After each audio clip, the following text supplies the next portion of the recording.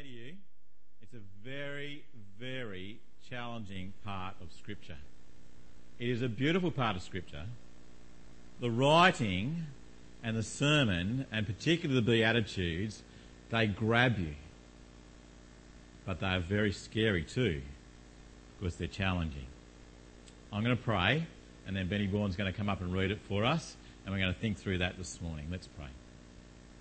Heavenly Father, we thank you for your word. We thank you for the Sermon on the Mount. We thank you that Jesus gives this long discourse, this long talk, and within it, Lord, we hear the heart of Jesus. We hear his desire for those who follow him. Heavenly Father, we pray this morning that as we look at it together, as we see the beauty of the Beatitudes, Lord, I pray, Lord, that by your Spirit, you'll challenge our heart and our soul and our internal to be challenged to be more like Jesus within it, Lord. Father, without your Spirit, it won't be the case, but we ask this morning that your Spirit will do a work on us and we will be transformed by what we read and what we hear and what we see. Pray this in Jesus' name. Amen. Thanks, Ben. If you've got your Bibles, if you can open it up to Matthew chapter 5. We'll be looking at verses 1 to 16 this morning, and Ben's going to read that for us. It will be on the screen, but have your Bibles open too, that'd be great.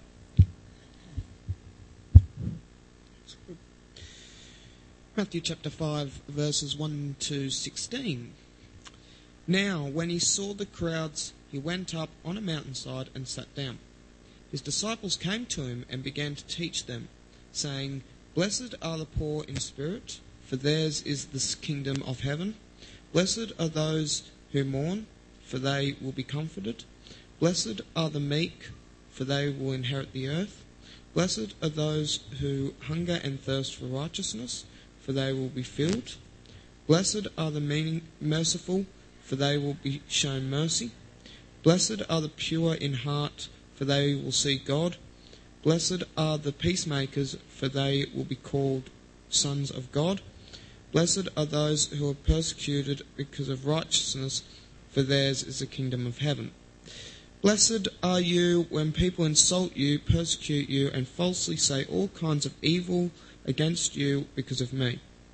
Rejoice and be glad, because great is your reward in heaven, for in the same way they persecuted the prophets who were before you. You are the salt of the earth, but if the salt loses its saltiness, how can it be made salty again? It is no longer good for anything except to be thrown out and trampled by men. You are the light of the world. A city on a hill cannot be hidden, neither do people light a lamp and put it under a bowl. Instead, they will put it on its stand and gives light to everyone in the house. In the same way, let your light shine before men, that they may see your good deeds and praise your Father in heaven.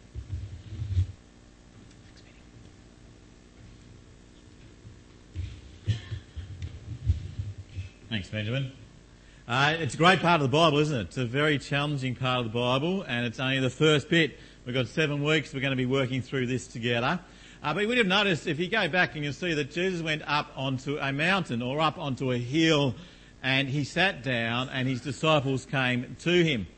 The idea of Jesus going up onto a hill, if you go back into chapter 4, you'll see that there was crowds, thousands of people coming after him, and he decided that he needed to move up and out of the way for a moment and to gather people to him to teach them.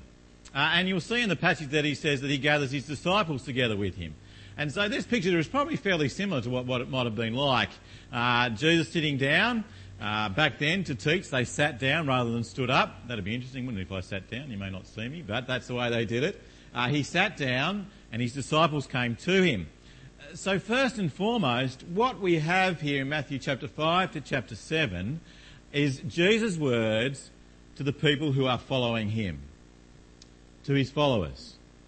So those of you who know Jesus and are following Jesus, he's saying to you now, come close and listen. But when we get to the end of chapter 7, we'll see right at the end of verses 38 and 39 that the crowds were amazed. What sort of teaching is this that he teaches with authority? So it seems that not only were the disciples close, but the crowds came up as well. those that were interested, those that were thinking, those that had seen the things that Jesus was doing, gathered as well. So there seems to be a close group that Jesus is speaking to, and then a larger group that Jesus is speaking to as well. So if you are here this morning and you're interested in Jesus, you've been thinking about him, well, gather and listen, because this is for you as well. If you're a follower of Jesus, have your ears open. This is transforming. If you're interested in Jesus, this could change your life. Listen close to what Jesus is going to say. And first and foremost, he goes through and he gives us those classic lines, blessed are. It's a great statement, isn't it? Blessed are those who are poor in spirit. Blessed are those who are meek. Blessed are those who mourn. And he goes through, doesn't he? Sometimes it's a little bit hard to know exactly what does he mean by the word blessed. Some translations in the past have been happy are those, or satisfied are those. But I actually don't think that's what it's about. I think the blessed is not so much how you feel, but a pronouncement of God upon you. You see, Jesus is speaking to his disciples, to his followers, and he's saying that this is you. This is my pronouncement upon you. This is what God thinks of you if you are this.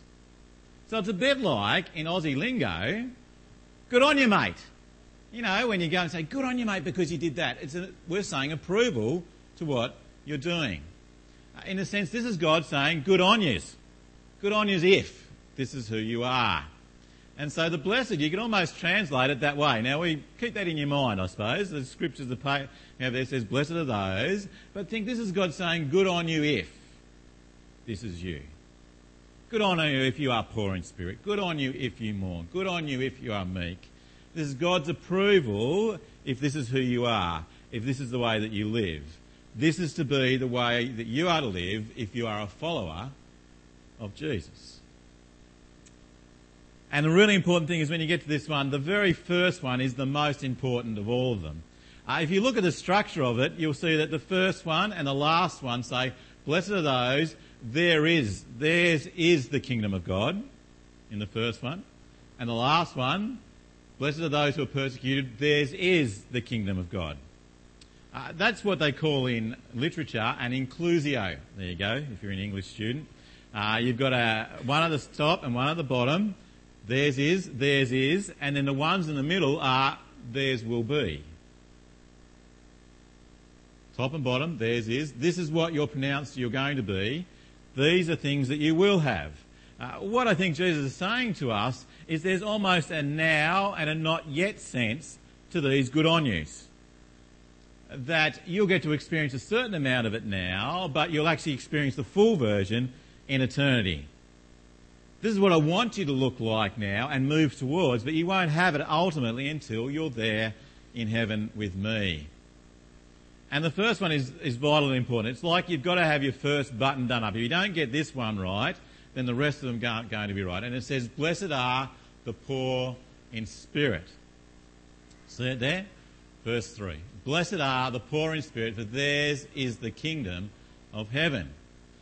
So what do I mean by blessed are the poor in spirit? What does that mean? Well, we've sung songs about it this morning. That very first one that we sang, Jesus is my only hope. I come to you with my hands open. Nothing to you do I bring. It's a picture of a person who understands their position before God and comes with their hands open and saying, I have got nothing to offer you, Lord. I bring my hands open, and they're even dirty hands because you realise that your life does not match up to the life that God would desire you to have. Your life is broken. Sin has impacted every part of you, and you come before God poor in spirit. You come on your knees, you come with your hands open up and say, Lord, I am yours. It's an understanding that there is nothing that we can do to make God love us. There is nothing that we can do to make God accept us. It is not us. It is all Him. Blessed are the poor in spirit because they know where they stand before God. They understand that they need Him. We are to understand that we need Him. And those who understand that, theirs is the kingdom of heaven, isn't it? Because they come and they kneel and they're before God, they're before in spirit. And they said, Lord, I have nothing to bring to you. I lay my life before you. And Jesus steps in, doesn't he? And he picks them up. He says, yours are mine. You are mine. Trust in me. My cross is all you need. We're going to sing a song today called Rock of Ages, but due to some technical hitches, that is, the lady who's going to play it was sick. It's got a lovely line. It says, nothing in my hand I bring, only to the cross I cling. That is someone who is poor in spirit. Someone who recognises it's only in Jesus. It is only him and him alone that can save us. And a person who is poor in spirit is one who mourns. Blessed are those who mourn. Blessed are those who mourn over their brokenness. Blessed are those who mourn over their sin. Blessed are those who realise that they don't step up, they aren't there, that we're not there. And that's every one of us, isn't it? Max Lucado says we are like beggars in the kitchen of God. Blessed are those who mourn over our brokenness. Blessed are those who mourn over the world's brokenness. We don't talk about that much, do we? I can't remember the last time I cried over my sinfulness and the fact that I am not who God intended me to be. I haven't cried over the fact that I've hurt people or destroyed people's lives or spoken in a way that I shouldn't have done or acted in a way that I shouldn't have done. Sometimes I think as Christians, in the grace that we understand that God has stepped into that, we are so thankful for that we don't forget, though, that cost God everything. Our sin sent Jesus to the cross. It's serious, guys. When we lie, when we cheat, when we deceive, when we don't speak well of others, when we gossip, it hurts God. And he sent Jesus to the cross for it. I'm not sure we mourn enough our sin. Paul in Romans says, what a wretched man am I. He mourns over the fact that he doesn't live up to and cannot live up to God's perfect expectations. We can't do it. Jesus, as he comes into Jerusalem, he gets up on the hill and he cries. Why does he cry? Because the city doesn't look as good as it should do, the garbage hasn't been put away. No, he cries because there are people here who don't recognise he is the Saviour. They don't recognise that they've got a broken relationship with God because of sin and they're not going to come to... And he cries over them.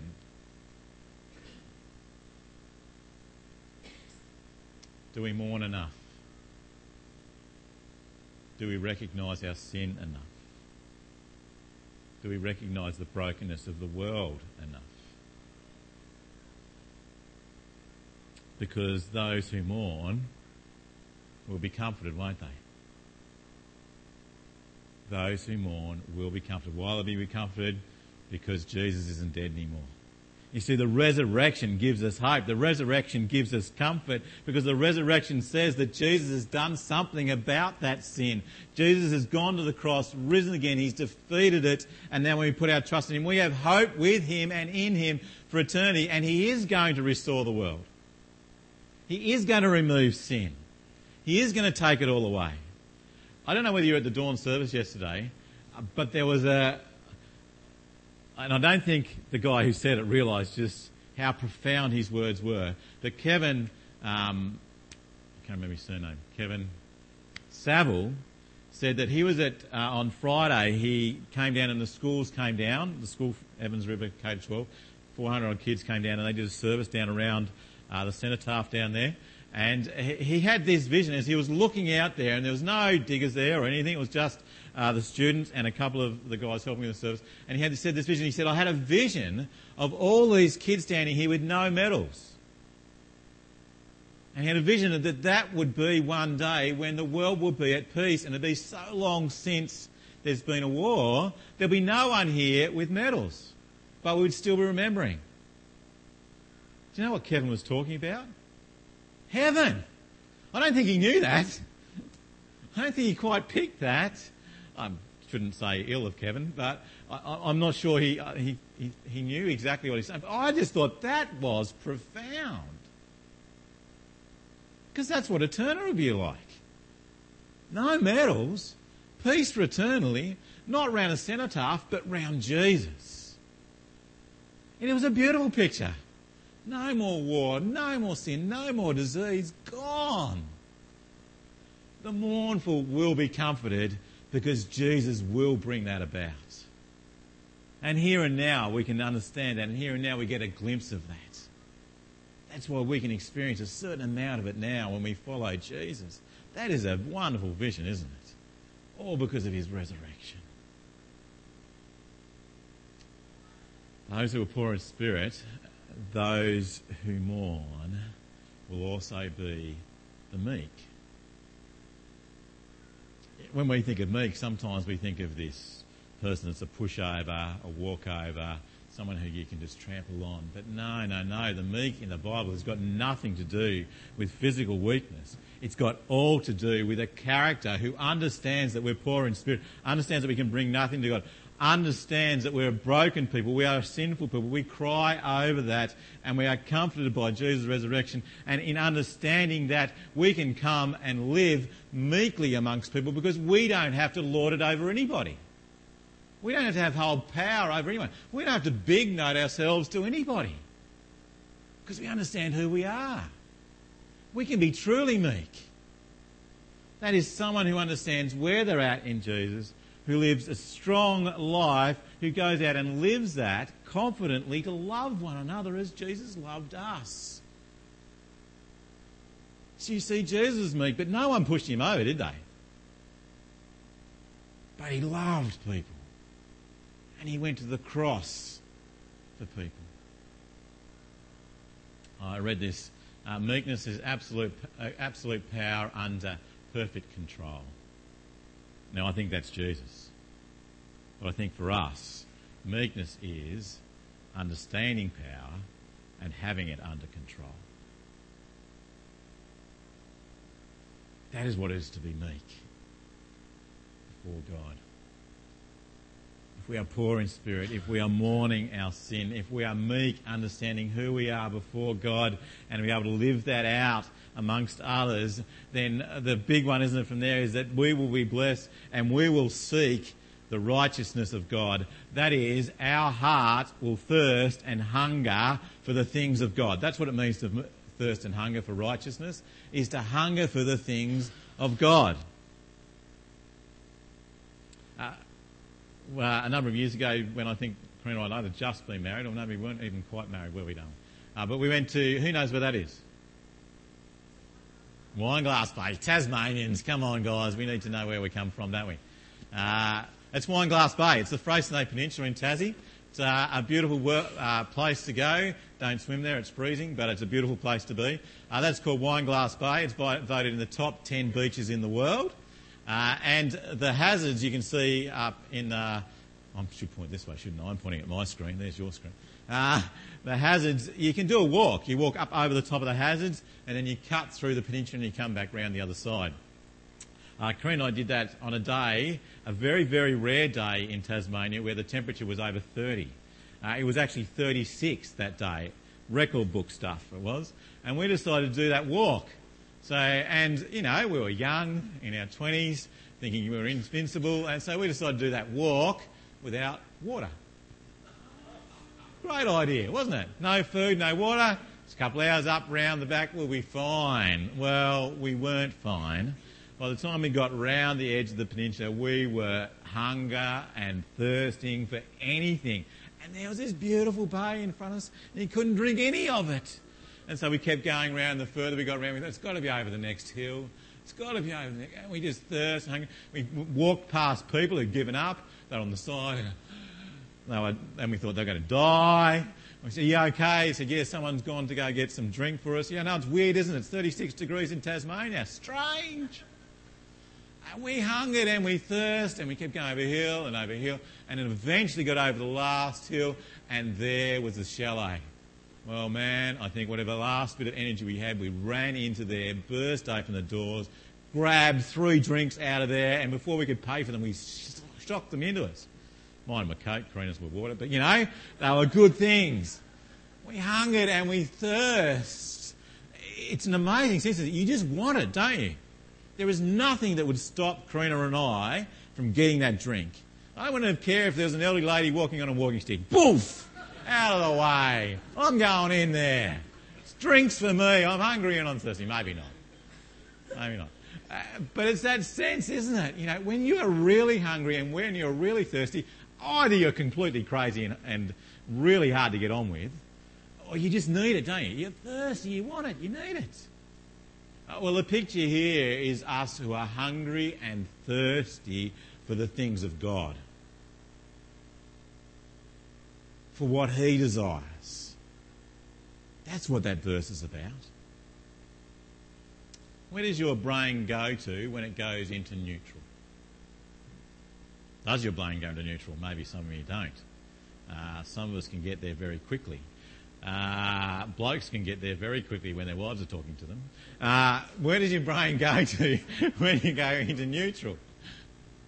It's an interesting question, isn't it? Where does it go to when you go into that neutral position? What do you think of? No, not a lot, is it?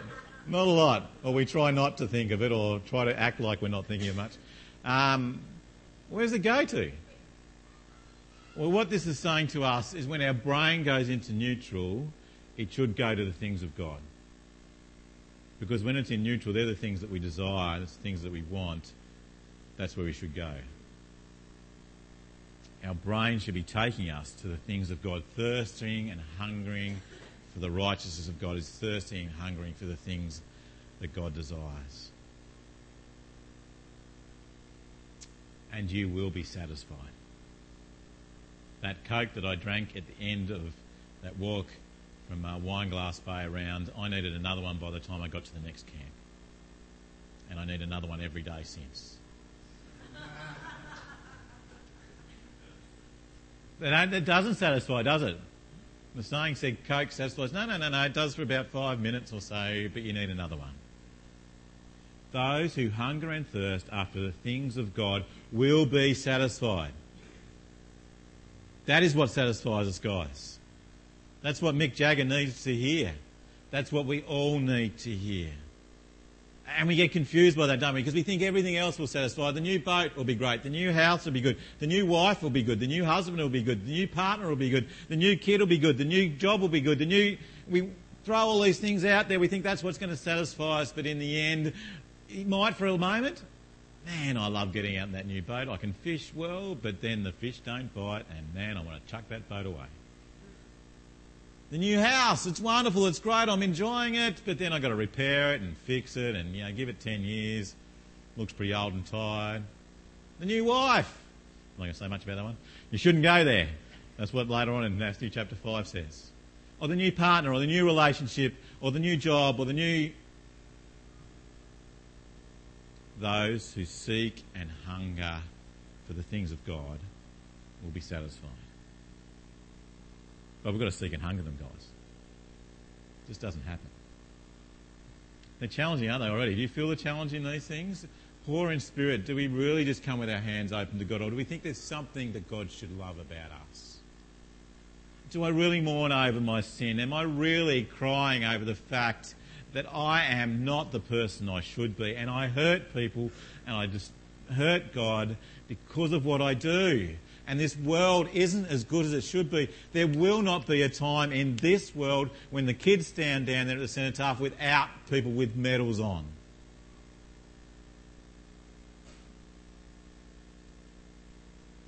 Am I meek in the way that I understand who I am in Christ? And do I thirst and hunger for righteousness.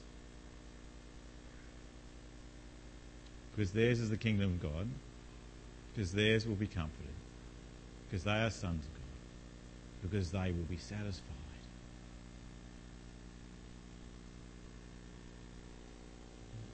If you notice as you go through, the first four tend to be how we relate to God. The next four tend to be how we relate to each other. If you haven't noticed in this, the whole Sermon on the Mount, and especially these parts, are almost an identikit of what happened to Moses. When Moses went up the mountain to meet with God, bring back the Ten Commandments, Jesus goes up the mountain and speaks and brings the word of God to people. Moses went up and it was for Israel and they took it on. And Jesus goes up and this is for everybody who follows him. That's an interesting point as we'll go through the rest of Matthew chapter 7 to see how Jesus is taking what Moses did and said, I am far better, far bigger. This is what it's really about, guys. This was the preview. This is the real game right here. Because this game's about what's going on here. And so blessed are the merciful. Blessed are those who seek out those who are in torment, who are struggling, who are feeling it tough. That's what the merciful are. Grace comes to those who don't deserve it. Mercy goes out and brings salve and brings comfort and brings help to those that are struggling. That is what we are to be, guys. People who seek out and help those that are finding it hard here and now. That's what mercy is about. Mercy is finding those that are struggling here now and coming to them and bringing them comfort. It's interesting, I read this. This is worth thinking about. I'm not going to open it up too much. But the sinner that doesn't face up to their own sin hates other sinners. It's a very interesting quote, isn't it?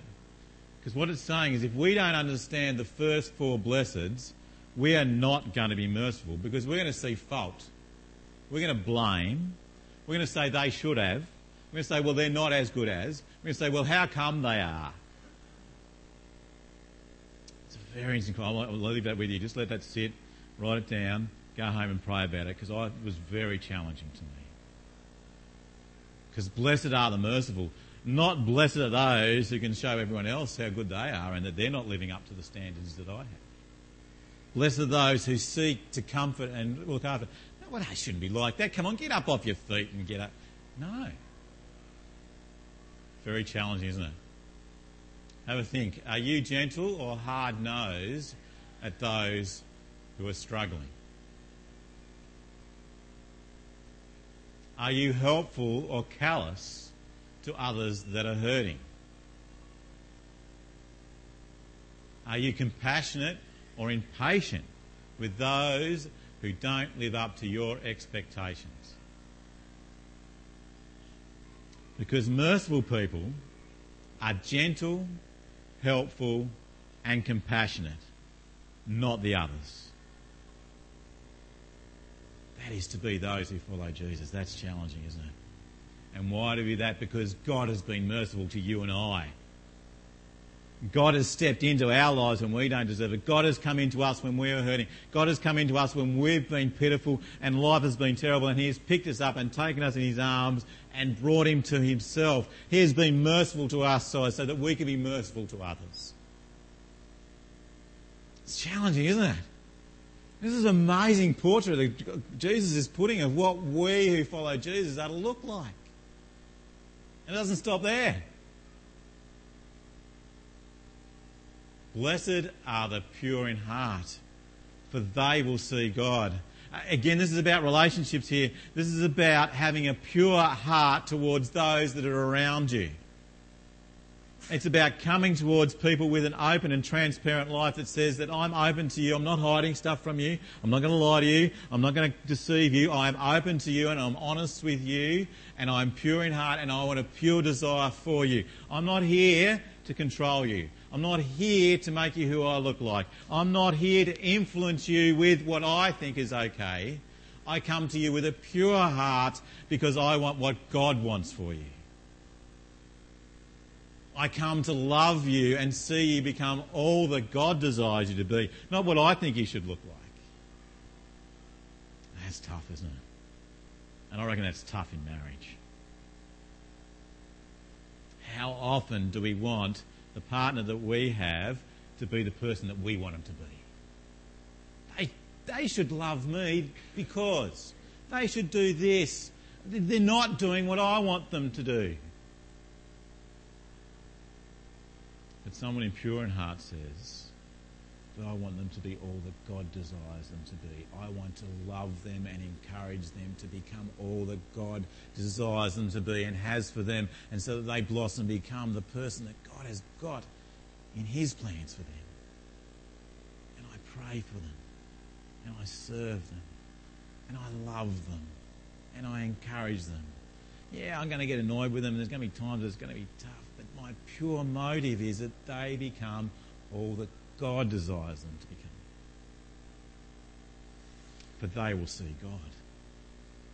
That gives you a picture, doesn't it, of what the followers of God are like, of what the kingdom will be like, where we have a pure desire for everybody, not just our husbands or our wives or our kids, but everybody. Blessed are the pure in heart. And blessed are the peacemakers, for they will be called children of God. Notice that it's peacemaker. It's not just peacekeeper. We're not just to try and coddle around the edges and make sure everything's okay. It's peacemakers. We are to be the people that actually seek to restore relationships. We're the people that are to be in there, involved in people's lives, to encourage them to grow and sort things out. We are to actually be involved in that and in people's relationships. And we can only do that well if we understand the top four, do we? Who we are in Jesus, who we are in Christ. Poor in spirit, mourning over sin, meek, seeking God's things, being merciful to one another, having a pure motive for each other. And then we can bring peace to one another. I've had, this is 3 words that I read in a book not that long ago, and I reckon they've been 3 of the most profound words I've read for a long time in how I try to relate in every circumstance and in every situation. And don't get me wrong, I'm not this quite a lot of the time, but this is my desire. I read it that when we come into a relationship, when we come into a circumstance or a situation where there may not be peace, where there may be anxiousness, where there may be disagreement, that the aim of someone who knows those first 6 will be, in this relationship, a less anxious presence in that relationship, in that circumstance, in that conversation, in that disagreement. Now, there's a whole lot to unpack in that, and I'm not going to be able to do that now, but have a think about that. What does it look like when you come into an issue to be a less anxious presence in it? Oh, you idiot, you think you're doing that? That's not a less anxious presence, is it? Someone comes, well, but you do that all the time. That is not a less anxious presence, is it?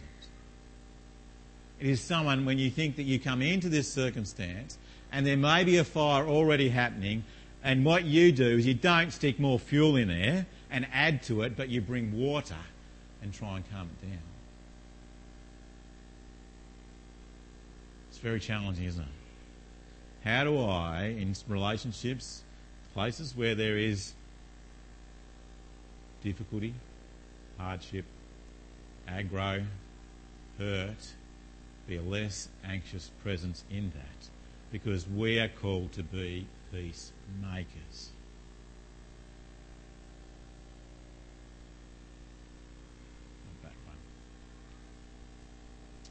And if we do that,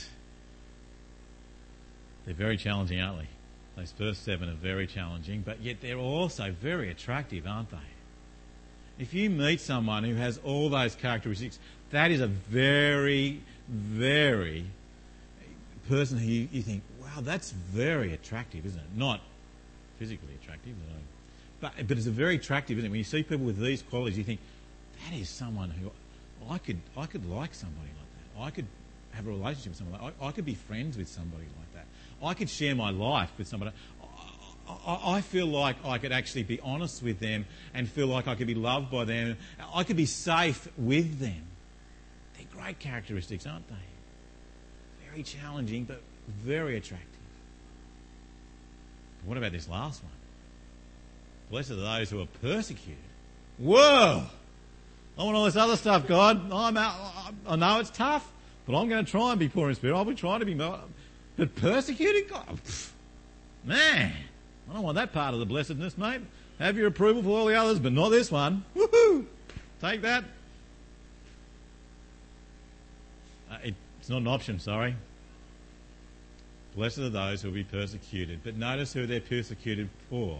Goes on, you see, verse 11 says, blessed are those when people insult you, persecute you, falsely say all kinds of evil against you, because you're an absolute bigot. Oh, because you're just a fanatic. Your political agenda is really, really off the show. Man, you get up my nose. You're just a really ugly person, the way that you speak. No, it doesn't say that, does it? What does it say? Because of me. It's interesting, isn't it? Persecution, if it comes because of Jesus, then we are to rejoice. Because maybe we are living the characteristics that God wants us to, and it's challenging people. But if we're being persecuted because we're being bigots, we're being aggro, we think that we're self-righteous and above everyone else, and because of our political agenda or what we're on about, not on. It's because of the characteristics of Jesus that we're persecuted, because of him. And we will see heaven, and there will be a reward in heaven for that. Amazing picture, isn't it?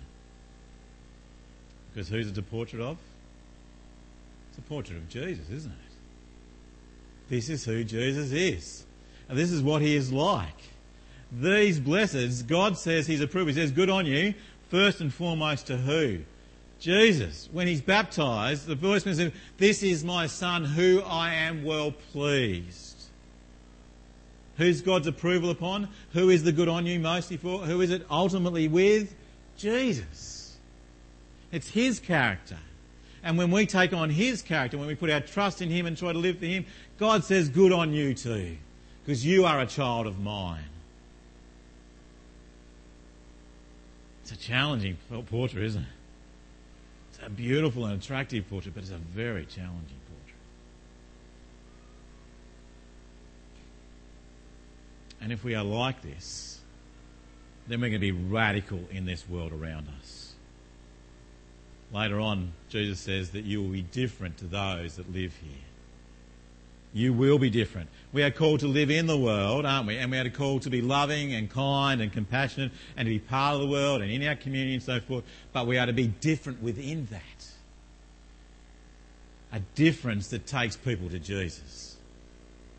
If we're living radical lives for Jesus, then we will have a radical influence on the world, because that's what Jesus says, doesn't he? Look at what he says from verses 13 onwards. Salt and light. You are the salt of the earth, but if the salt loses its saltiness, how can it be made salty again? It's no longer good for anything except to be thrown out and trampled underfoot. You are the light of the world. A town built on a hill cannot be hidden. Neither do people light a lamp and put it under a bowl. Instead, they put it on its stand. And it gives light to everyone in the house. In the same way, let your light shine before others, that they may see your good deeds and glorify your Father in heaven. What is the salt? What is the light? It is the character of the Beatitudes. It is the blessed. It is the good on yous. That is what we are to be, salt and light in the world. As we live that out, then we are salt and light to those around us. Salt brings perseverance. It actually helps things to go better. We are to be people who are in the world that bring salt to the world, like James said, so that it doesn't decay as much. Leave meat without being persevered, it goes off, doesn't it? But if you salt it, it can last for ages. We are to be salt and we are to be light in the world. We are to be that character who lives out when people look at us and they see how we love each other and how we love others and how we are open and honest and pure and meek and mourning and all those things together, they praise our God in heaven. That is to be us, guys. Salt and light in the world. Now, I'm not going to speak much more on that, but I'm going to play you a clip of a song that Carol and Alex sent to me recently. I thought, this is a great song. And I think this captures what verses 13 to 16 say.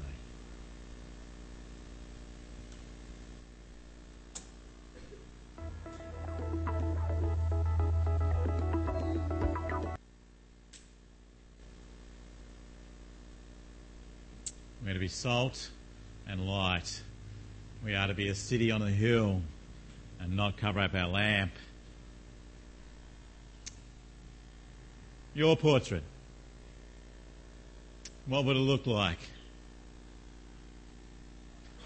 We've had a beautiful portrait of what it is to see what Jesus is like and the character of someone who follows him.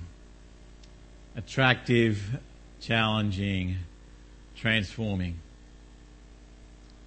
God is at work. He's doing the portrait with us. He's drawing us. He's working with us. He's putting it together. And when we put our hand in his hand, when we come to him and ask him, he is going to bring about a beautiful portrait. Because he wants us to be the character and live the character of Jesus in this world. He wants us to be salt and light so that people praise and glorify God because of us. It's a challenge, isn't it? A beautiful challenge, though, because we're not alone in it. We have each other, and we have the Spirit, whose role within us is to make us into the character of Jesus. Your portrait. I pray that you allow the Master's hand to paint it and to take it and to be the masterpiece that he desires for you to be. Let's pray.